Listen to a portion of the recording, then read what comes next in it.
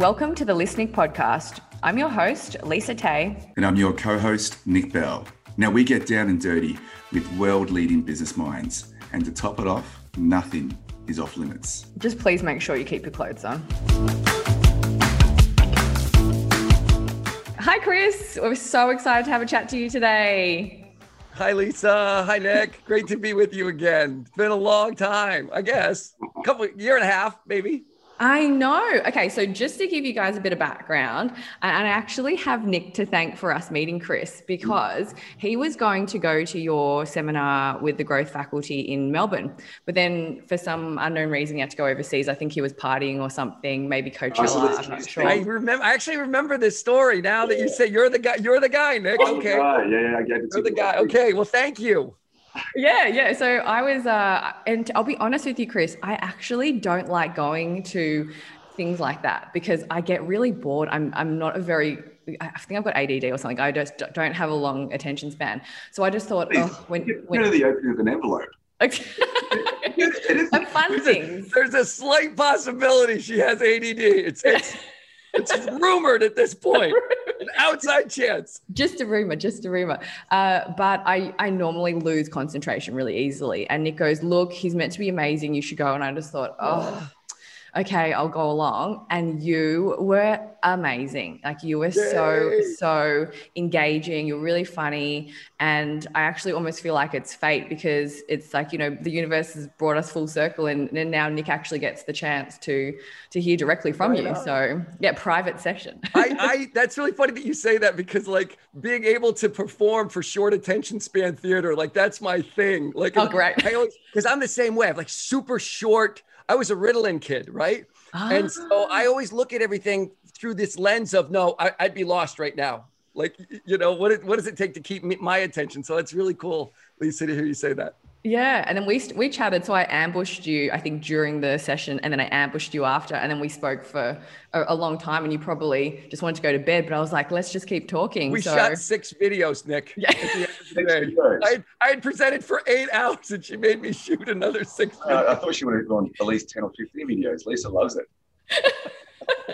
Well, I just thought, it would just be a really great idea to share what I was learning at the actual session, but from you directly, because obviously, you got to hear it directly from the source. So we're both really excited for you to run through your epic, iconic book, The 4 Disciplines of Execution with us today, because let's face it, and I love one of your favorite quotes, there's more good ideas than capacity to execute, because really, I think a lot of our audience would struggle with that. I know that Nick, actually one of Nick's business partners just told him to read this book, your book. And that's why we thought, we'll definitely get Chris on. He's a massive fanboy. Massive. You'll need to get like an autograph. They usually are until they meet me. and then I kill it. No, he was there actually. He was there. He was. All right on. That's cool. I didn't kill it. So I guess just to begin, I just wanted to quickly talk about a story because I was listening to one of your podcast interviews and they were talking about your fake internship at Franklin Covey. So I guess you can't get fired for that now because you're well and truly entrenched in the business. But can you tell us a little bit about how you got started? They found out pretty early on. Yeah, it's funny. This story's been dead for a long time, but it's kind of come back now. I've got adult kids and I've got a couple of son-in-laws and they're all in that sort of getting into their career moment, right? So this topic has sort of come back up. But, I was at that great point in time where my wife and I, we didn't have to make a lot of money. And I loved Stephen Covey and I really wanted to work for him and he wasn't hiring. And so I just got fixated on this idea. I have to work for Stephen Covey and they wouldn't interview me. So I actually, it started by me pretending I worked for the newspaper. So I thought if they won't interview me, I'll interview them. So I showed up and I said, hey, I write for the Daily Herald. And my intention was to send it to the Daily Herald. I mean, I can still write for the Daily Herald, even if the Daily Herald doesn't know who I am, I figured. So I said, can I interview Stephen Covey? And they're like, yeah, that's not going to happen. But I got to interview their VP of marketing. So I'm in there and I'm like, okay, I got to do something. Right. And I pretend to be a reporter and I'm like, come on, man, you got to come up with something. And then right as the interview's ending, I thought, oh, hey, Greg, this has been great. By the way, I'm still finishing up some classes. I need an internship, any chance? And he jumped at it. I didn't need an internship. It was the only thing I could think of. And then they fired Stephen Covey's publishers the next week. The week after that, 7 Habits hits #1 on the New York Times bestseller list. And I'm doing all the calls to New York. I'm putting him on Good Morning America. I'm a fake reporter, unpaid intern from New York. They think, oh, he's from New York. He's from media. We'll have him handle all the media contacts. So I'm flying around now with Stephen Covey, and I just fell into that spot in a matter of weeks. It's hilarious story. Scared the out of me, but yeah. So that's how it started. 1991. It was 30 years ago. Oh wow. So that was a very quick story. I'm trying to think what podcast I might have told that story on. It was the Awesome Job one. I had to be awesome at your job. Yeah. And I was like, I love this. Yeah, I remember that. Yeah, I like that one. That was fun. Yeah. Chris, if you don't mind, can you tell our audience who may not have heard of you, which is surprising, about a quick overview of the 4 disciplines of execution? Basically. Yeah. So as you kind of got from the previous story, I started working for the guy that wrote the 7 Habits of Highly Effective People. And his company, Franklin Covey, does a bunch of things. And about 20 years ago, me and a couple of other people got really focused on this one problem around executing strategy, right? Because all these business books, really an MBA, everything is focused on strategy, but there was very little that was done on the other side, which is execution. So we've done this work for 20 years. 10 years ago, the book came out after 10 years of trial and error, right? And then now this year, of course, the second edition's coming out. And the 4 disciplines of execution is the way we look at it. It's sort of the 4 natural laws. We didn't invent them. They've always been there for executing on a strategy that requires a high degree of human engagement or buy-in. Like if it's something that, you can just think your way out of, or you can just write a check or make some moves and get it, that's great. But if it requires a high degree of human buy-in, so these 4 rules come into play. And that's sort of the background for the 4 disciplines of execution. It's actually interesting because you're right. So many books focus on strategy and how to write the perfect strategy, and very little actually talk about how to bring that strategy to life. And when I was listening to that other podcast, actually, you gave a really interesting definition of execution. So could you share with us how you define execution? I'm trying to think of what I said. I answered that. I answered that a lot of different ways. I think. Okay, I think I know where you're going. When we use the term execution, we don't refer to just sort of doing everything you need to do to maintain the operation. And some people do. Some people, that's what the word execution means to them. And what we're saying is, okay, in addition to everything you got to do to maintain the operation, right? There's probably some result that you really want. There's probably some breakthrough. There's the next thing. And your ability to achieve the breakthrough, like I was just saying a second ago, maybe that thing that requires a change in behavior or, right, a high degree of engagement. How do you do that while, 80% of your life is still maintaining the existing operation? And it's the conflict between those two things that's so hard for so many leaders. How do I execute? Like everybody's busy. Okay, weeks are going by. Everyone looks busy, and we're not getting any closer on this critical objective that everything hangs on, and everybody's saying, yes, this is critical and it's key to our future, but weeks are going by and we're not getting traction. And it's sort of like that nightmare scenario is lived by so many leaders that was sort of the problem we've always been working on, which seems, by the way, this year, after what happened last year, this year, right, we're real popular this year because just about everybody has to pivot, or make some kind of strategic move right now. Yeah. Chris, you worked with thousands of business owners over the years, like was it 20, 30 years? What's the biggest mistake you see business owners make? Like the same mistake over and over again? And I think I know what it is, but I'm just kidding. Yeah, I think you know what it is. And it's funny, Lisa, you're talking about your ADD. Like it's people with ADHD are the worst violators of this. But it's Nick, it's simply over-goaling the organization. It's simply attacking too many things simultaneously. And, creative, ambitious people rise up in organizations And those are the very same people that love to do a lot. And that conundrum kind of creates the whole problem. Yeah. And sorry, Lisa, one more question. Okay. While I'm on this topic, do you find a lot of founders or business leaders also are bottlenecks? So they basically want to take too much on, but actually don't get anything done because they're just trying to take care of everything on themselves and probably don't delegate well enough. Yeah. And it's, and in my experience, you may have your own take on this. In my experience, it's not because they don't want to delegate. Yeah. Like they want to delegate. But there's just some mechanics to doing it and knowing how to do it. And then it's exacerbated by the fact that there are so many things that they can see and worse, there's so many things that they know what to do. Like they can see 7 things and they can tell you how to achieve all 7 things. And they're leaving money on the table and it's driving them nuts. It's like, we knew how to do this last year. This is still killing us right now. Like, and they can't, right? They can't. And if you really want to delegate, focus sort of precedes that. And it takes time, it takes energy to get people on board and to put a system in place where you can pull people into the process. So yeah, the two things really feed on each other. Yeah, look, Nick's actually the king of delegation, so he's oh, right on, good. I'm a massive fan of delegating. Literally, his job is delegating. That's awesome.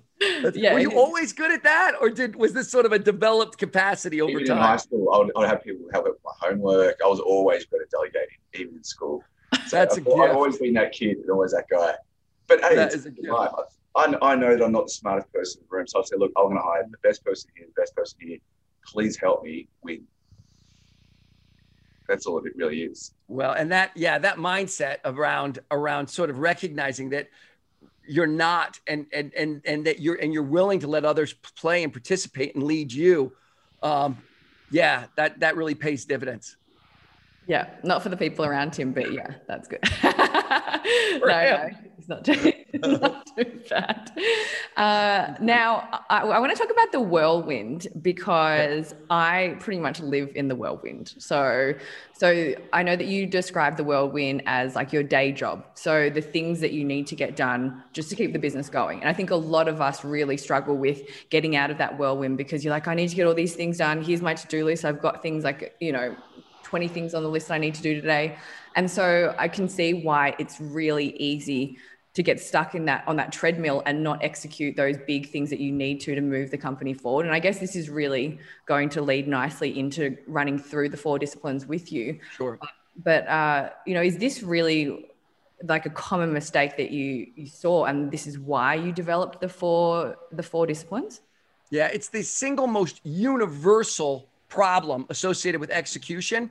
And what's funny is we were at this thing for 3 years before we put our finger on this. Like this thing was hiding in plain sight. And it's this, sometimes we call it the whirlwind, sometimes we call it the urgency trap. And so if you just think about this idea that what determines how a person acts and what a person does is normally not what's most important. It's normally what's most urgent. That's what really drives what we do. And so, there's this natural human tendency for all of us to move to something urgent, even at the expense of something far more important. If you've ever been working on a project and this is the project, like this is the thing I got to get done this year, and there's a part of your brain that is just pulling you to leave it and to go put out some fires, and you think you're losing your mind, right? So everybody sort of gets that urgency addiction idea, but then when you put that in the context of strategic execution, if you're a leader, what you realize is, it doesn't matter if I convince them. Like, it doesn't matter if they're on board. It doesn't matter if they love the idea or if they say, yes, boss, absolutely critical, key to our future. Like, it doesn't matter. It's still the day job that's going to dominate. And so what mechanisms, and this is really where the 4 disciplines come in. How do I create a mechanism that gets energy against non-urgent activities? Because in the moment, doing the urgent thing, scratching that feels good.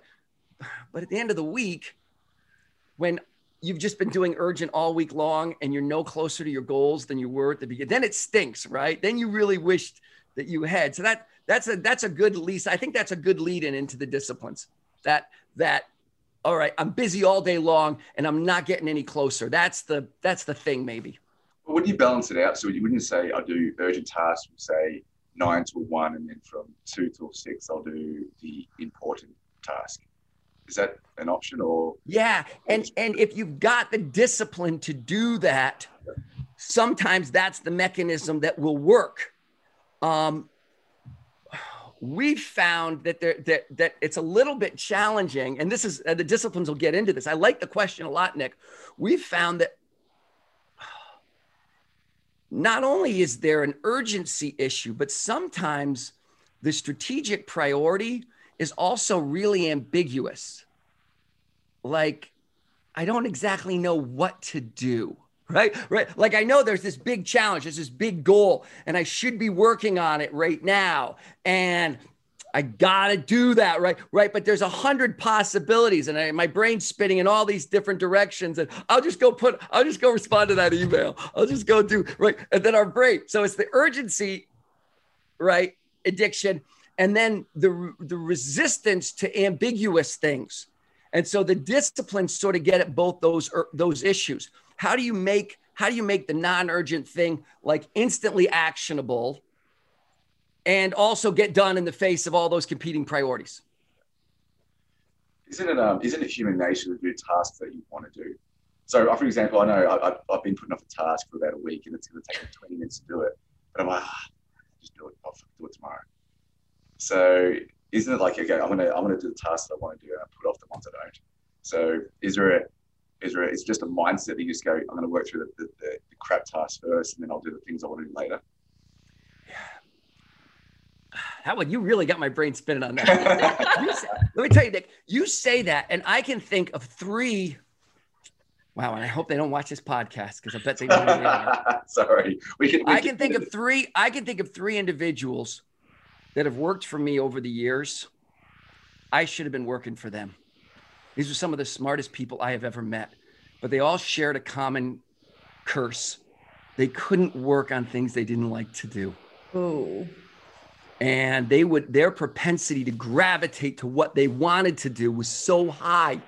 This has been one of the things I've tried to tell my kids and my son-in-laws right now, that like there are going to be some things you have got to have the personal discipline to be able to do not only the work you love, but you have got to be able to do the work that you don't love. And by the way, Nick, when you talk about things you want to do, all 4 disciplines, when we get into it, I'm going to tell you why you won't want to do them. Each one of them, each discipline has a poison pill. Each discipline has a reason you are not going to like it. And what we try and do is when we tell you the discipline, that won't be your initial reaction though. Your initial reaction is you'll like it. It's when you go to do it that you're like, yeah, I don't like this. And what we want to do is sort of inoculate you, right? So that you go, oh yeah, he said I would feel nausea right about now. I gotta push through this thing right now. So here's another way to say it, and then we'll get to work. But another way to say it is this: effective people address the urgent. They take care of the urgent. Really successful people have the ability to put energy towards the non-urgent. It really separates the superstars. I mean, I got to look, just what you said, Nick, what you said about delegation. Delegation is rarely ever urgent. It's important activities, but it fits in exactly this little box that I'm talking about, because the quickest answer is always to do it yourself.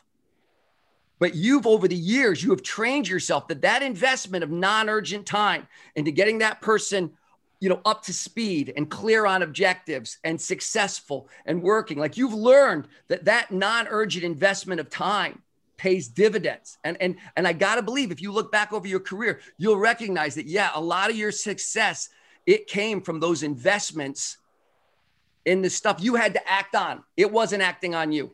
And ball across. Yeah, I completely agree with you. Completely agree. Yeah. Cool. Cool. Okay, so let's so this is actually Nick's private session on the 4 disciplines. So it worked out really well for him giving you. Yeah, I dig this. I did that. I like the back and forth too. It brings the stuff to life in a better way.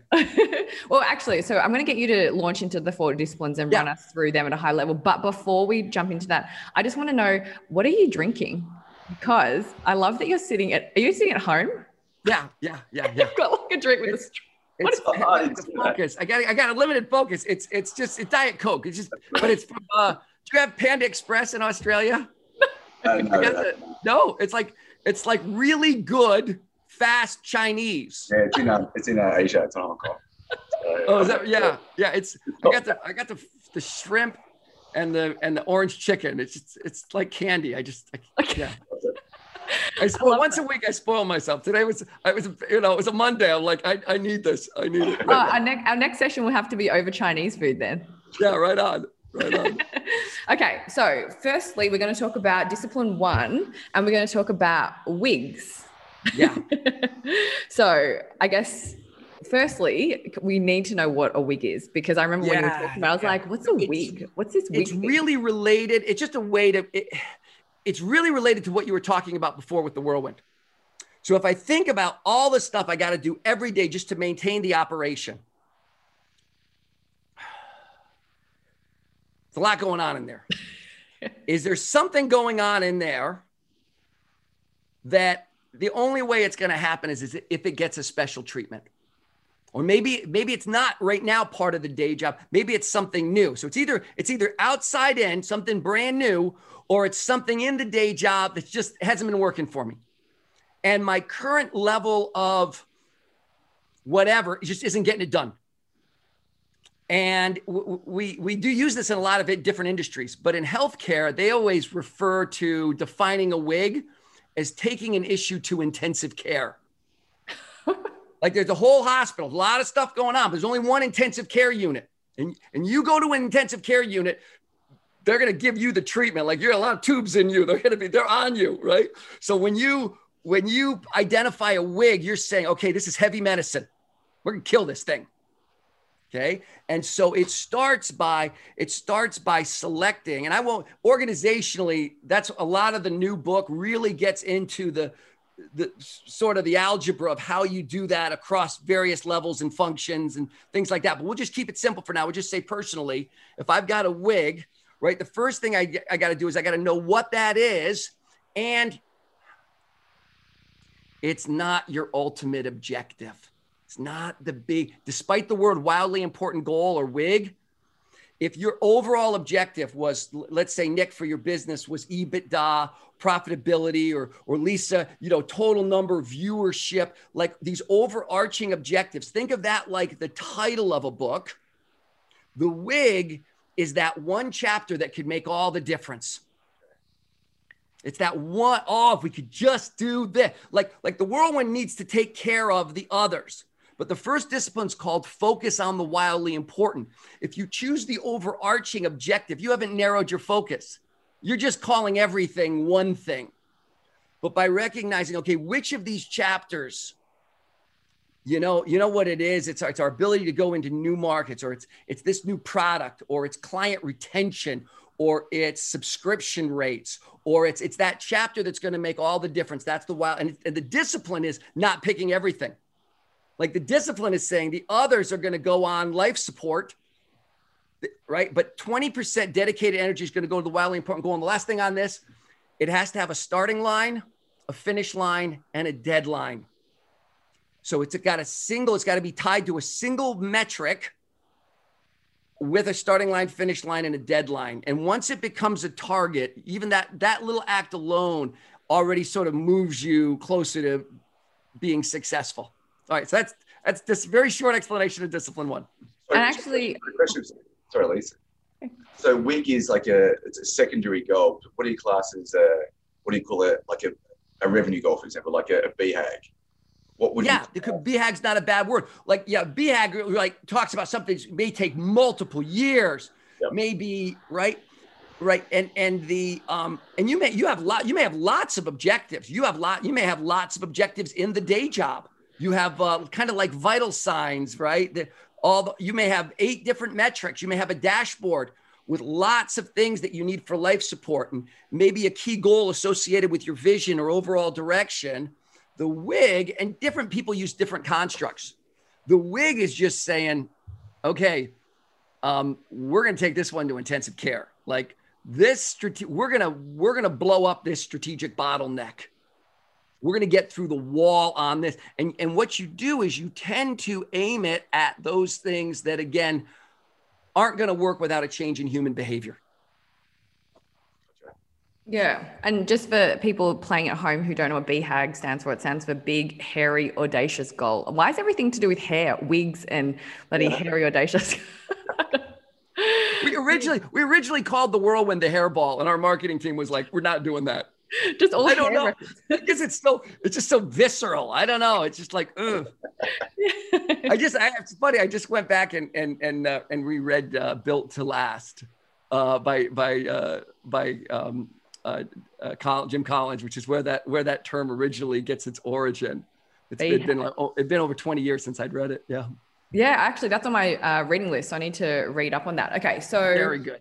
Discipline 1, focus on the wildly important. And actually, further to Nick's point earlier, I like that when you talk about discipline 1, you talk about splitting the day or splitting your time between 80% of the whirlwind and then 20% focus on your wig. So I think that's a really good way of doing it. So let's move into discipline 2 now, which is act on the lead measures. So can you just give us a little bit about what that is? If the principle behind discipline 1 is focus, the principle behind discipline 2 is leverage. So you've identified, like if you think of the visual, I really like this visual of thinking about a rock that you have to move in your life. And the rock is too heavy for you to physically directly push. You've tried, you've failed, right? You've got other rocks too, right? But this is the one that's got to get moved right now. And you think about how a lever works. And we'll come down to something more specific, but I want to start with this little metaphor. Right? If you can get a pole, right? Get a fulcrum and get a pole under that rock, you can start to move that rock. Something that previously you had not been able to move. The 2 characteristics of a lever in the physical world are the exact 2 characteristics of a lead measure. Unlike the rock, the lever is influenceable. I apply pressure, it moves. I can't move the rock, but I can move the lever, so it's influenceable. And second, it's predictive. When the lever moves, the rock moves. So here's your classic lead measure example, weight loss. All right? Someone that just cannot get weight loss to happen in their life. It's like a rock. Let's say the lead measures, and they can't just be an idea. They have to be an actual measurable thing around, let's say, diet and exercise. Same principles apply.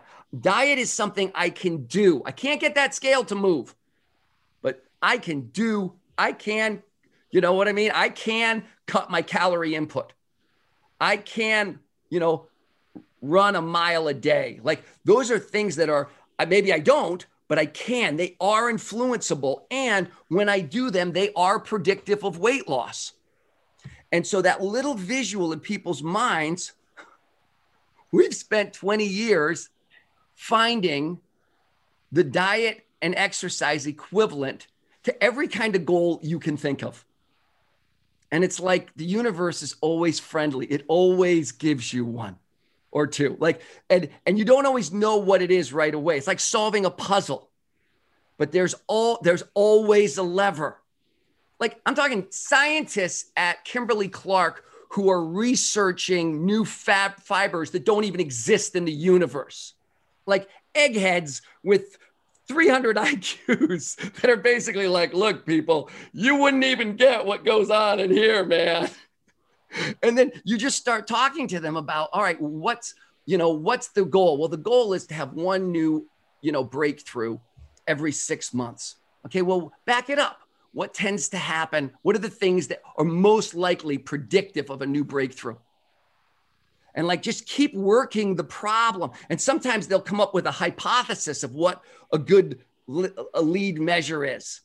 Let's say we're in a manufacturing facility and we want to reduce the number of plant shutdowns. Every time the plant shuts down, oh, we got to restart everything. And our production just goes to garbage, right? Production's the overall one. Plant shutdowns is the wildly important goal, or what we call the lag measure. The WIG is the lag measure, the lead measure, right? And they're thinking about it and they think, well, what if we got everybody back through training on the machinery? Well, maybe we could do that, but I don't think that would do it. I don't think it's predictive.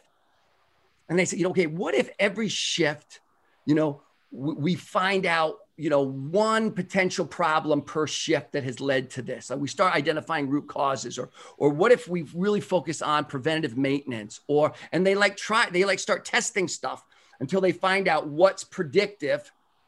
And what happens in this is that in the search for these lead measures, you pull, it's like a hack for delegation. You pull people into the problem. So the leader starts enrolling people by saying, look, I got 4 ideas of what the leads could be, but I don't know if I've got it right yet. What do you think of these 4 things?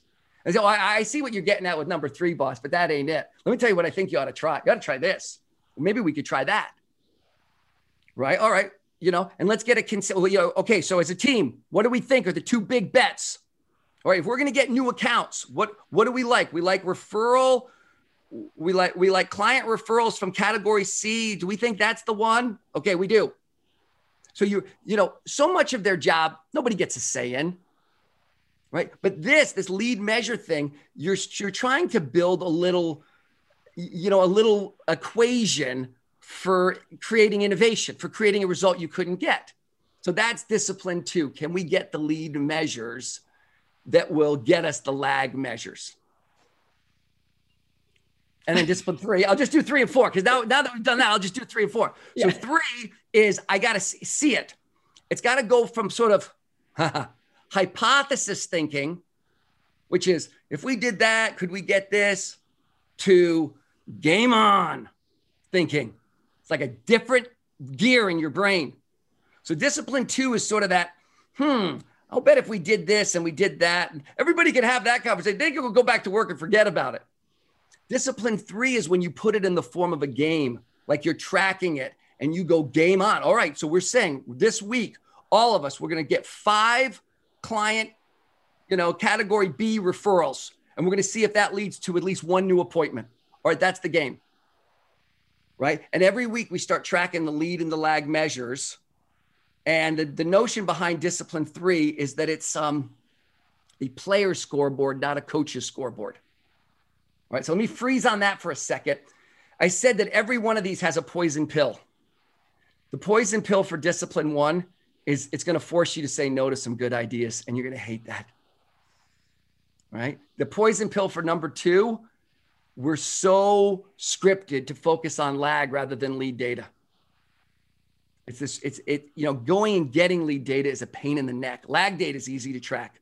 Lead data, like easy to step on the scales and tell how much I weigh. Lead data, I got to go get that. It's a pain. Discipline 3, we're really scripted for spreadsheets, for lots of data on our scoreboards, for using scoreboards for business analysis. This ain't that. That's good. We need that. But this is, all right, are we winning or losing? Are we playing the bet? And so if disciplines 1, 2, and 3 set it up, that's like setting up the game.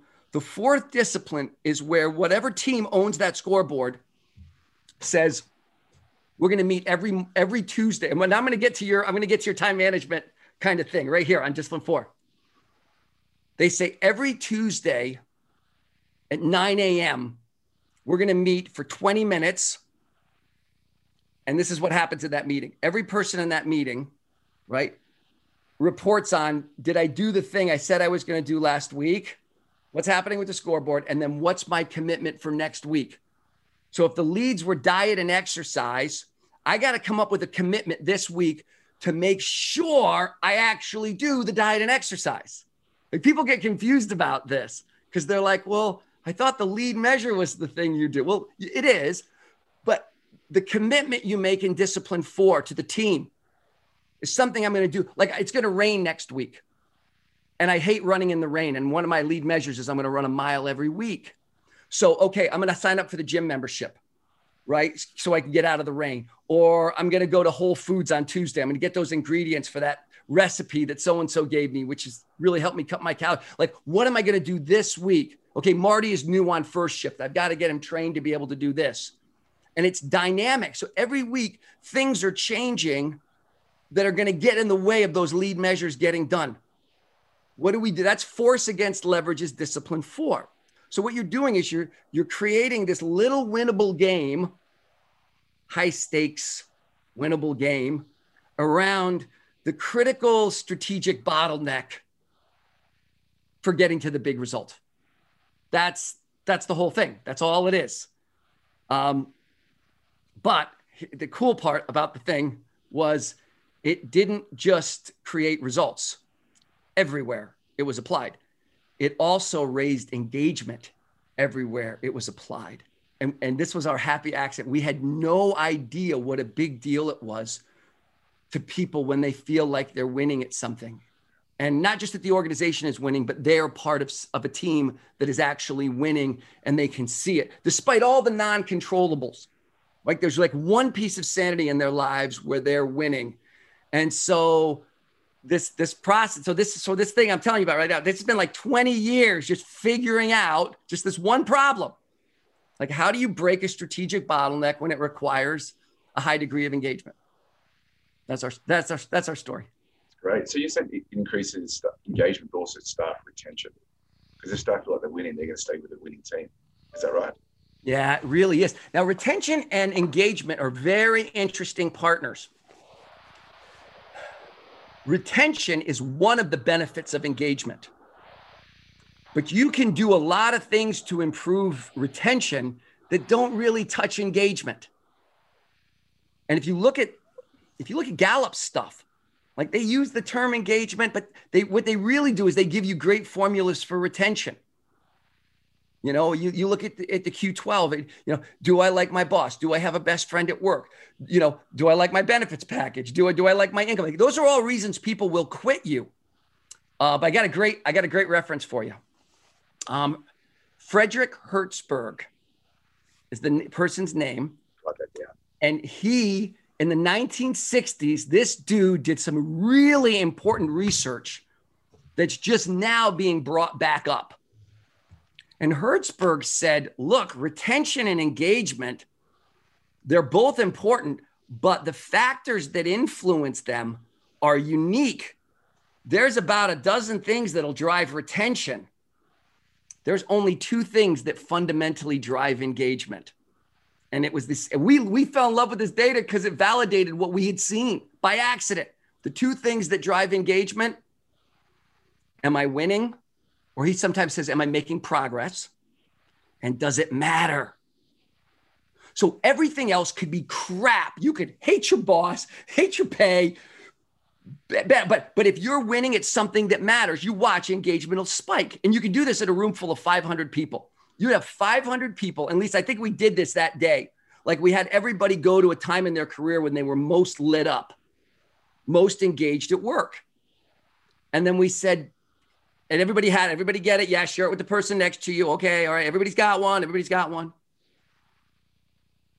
You may or may not have been making good money at that time. And they were like, yeah, I wasn't making good money. Like, there's no correlation to money, pay. We spend so much time worried about pay. There's no correlation to pay. We spend all this time. People don't quit a job. They quit a boss. Yes, they do. But we're not talking about quitting right now. We're talking about engagement. And we're like, half of you didn't like your boss. And they were like, yeah, I didn't even like my boss. But it's this idea that, and here's why I really like this idea, Nick and Lisa, is that you can step away from the disciplines. And even if you don't get into the disciplines, if a leader just thinks, I got to give these people one winnable game.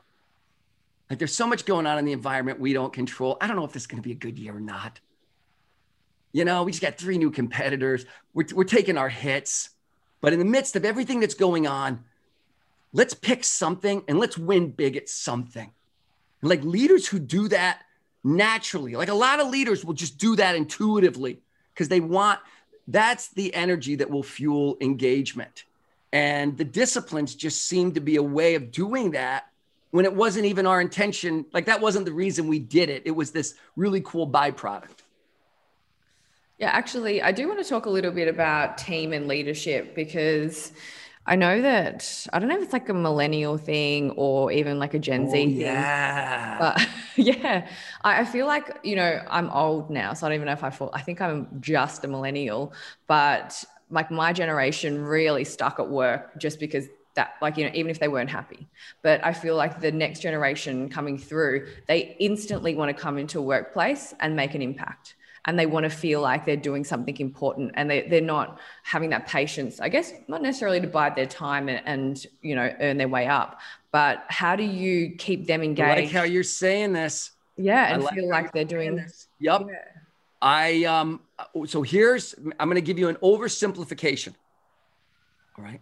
If you break employee behavior into 3 camps, defiance, I'm just going to be a pain in the neck.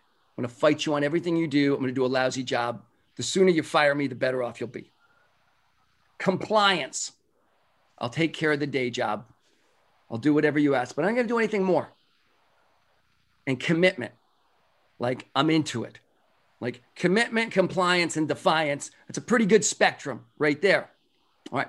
Now, if you drop the millennials in and contrast them versus, I don't know what I am. I'm not a boomer. I'm the next thing, Gen Z or something. Man without a country. If you compare it to my generation, a lot of people in my generation would play the compliance game pretty good. They knew how to keep their mouth shut. They'd stay out of trouble. They'd get along, right? And then the boomers would do compliance till the day they died. Like they'd play that game. But, the millennials get a bad rap because they're not going to play compliant. They're either going to be a holy pain in the butt, or they're going to be running your operation for you. And like, oversimplification, granted, total oversimplification. But the way we looked at the millennial equation through the disciplines was, all right, if the purpose of the disciplines is to get people engaged in solving a meaningful problem, what don't you like about these people? Like, you'll probably have more trouble with the day job, the 80% they got to do just to get a paycheck, right? But what we found is that people will handle that stuff better if they have something that's more rewarding that they're winning at. And I'll tell you, we've seen the reverse of this. We've done 4 disciplines in parts of the world where command and control was baked into the culture. So parts of Eastern Europe that opened up, developing countries where, leadership had been very old school. And you come in with this methodology and wow, did we have to implement it differently? And we had to just really tiny wigs and lead measures. They would just tell you whatever they were just sitting there trying to guess what you wanted them to say. Like they wouldn't, right? And it was just, they didn't even believe you. Like it was just so hard to get that buy-in. So anyways, I'm talking all over the place, but yeah, that I think what you're touching on with the millennials, Lisa, this is an interesting way to look at these execution principles. Because yeah, if the game is to get them engaged, that's not where the millennials are going to fight you. I don't think. I mean, it's a generalization, but Chris, this ties into my last question. What would you tell your 20-year-old self? Oh. I think I had one of those today. Oh, really? I think, yeah, matter of fact, about 20 minutes before I got on the call, I think I had one of but the way I always play it is I start to package it for stuff I'm going to tell my kids. And I see if I can say it because it's fresh. But it's the idea that spending a lot of energy on things that don't work still seems to pay these beautiful dividends.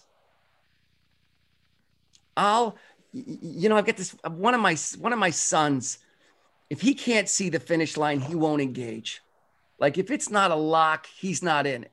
And I really worry this is going to stunt his development. You know, I could have used some more. I was on the other end of the continuum. I'd chase anything, right? But what I've learned is that, you know, I spend all this time writing an article for this publication, and we put it out. We don't get it. We don't get a thing, you know, and then we get leads coming from somewhere we didn't have anything to do with, right? Or we create this product and nobody buys it. And like my career is cluttered with projects and things that produced no results at all, right? Just scrap heap of just wasted time, except for the fact that I don't think it was wasted, because in the middle of that project that didn't produce anything, you figured something out and it applied to that thing that did work. And it gave you an idea and you tried something else. And it's really, we hate to invest energy on losses. But one of the things I would tell my 20-year-old self is just lower your blood pressure when it comes to losing. Like, you're going to see, like, this all works out, man. Just do everything with excellence. Even if you're not sure it's going to work, and somehow, like, the universe will reward you for that. A beautiful note to end on. I feel like I want to keep talking to you. So, but I'm not. Yeah, it's so nice. I know. That's what I talked to you for an hour and a half after 8 hours of presenting, Lisa. So I know the feeling. I know. But thank you so much, Chris. That was incredible. And I'm really glad that Nick got to hear you explain firsthand the 4 disciplines. So I know that I definitely took a lot away from it, and everyone else in the room no doubt did as well. And I just want to say, like, I'm very fortunate to have seen you in person, but you know, your energy is incredible, even just via a Zoom. So, and I know that you're running webinars and things like that at the moment. So do you want to just quickly run through all the things that you're working on and tell us a little bit about the second edition of the book? Because I'm really excited for that. Yeah. So it's really interesting. And you know, we're not traveling anymore. That's the bad. I mean, the good news is, though, that we're now doing webinars for companies and places like everywhere, right? It's just as easy. So we've actually got a promotion going right now that Franklin Covey, who offers me up, has cut their rates from $10,000 for a keynote or a virtual executive session to $5,000 if you buy a case of the new book, if you pre-order the new book. So we got that promotion, and you can, if you're interested or you think you might be, Chris McChesney 4dx.com is the website, or you can go to the Franklin Covey website and find me there as well. Lisa, that was really nice. Thank you so much for saying that. Oh, no worries. And I don't know if you remember this, but do you remember that supermodel, Linda Evangelista? And she's like, I don't get out of bed for less than 10,000 a day. That's like you, Chris. But, oh, no. But on this occasion, you will for 5K. So I won't tell you how much of my money Franklin Covey keeps. Yeah. Like, we won't tell you that. That's so funny. I know who she is. Yeah, she's she's adorable. Yeah. Back in the 90s, wasn't it? She said that. I don't get out of bed for less than 10,000 a day. I don't get out of bed for Nick will get out of bed for like $1. Like his That's $1, please. It's really That's like my last point. Like, even if nobody's paying you, like, something, if you work at it, something good will happen. It will. Yeah, absolutely. Well, thank you so much, Chris. Really, you guys are great. Time. I'm honored you wanted to do this. Thank you so much. Thank you. I'm looking forward to seeing you in Australia soon. Hope so. Really do. Thank you for taking the time to listen to today's episode. If you like what you hear, which we hope you do, we would love it if you subscribed and left us a rating and review. And to say thank you, Nick has got a little surprise lined up for you. Yes, I am going to bribe you. We've teamed up with our friends at Booktopia to give you 10% off our favourite business books. The discount code can be found in the show notes. And if you ask extra nicely, I'm sure Nick will gladly fund the extra 90% off so you can get the book for free. Whatever it takes. And if you're not sick of us yet, you can find all the links to our social channels in the show notes. And look forward to seeing you for the next episode.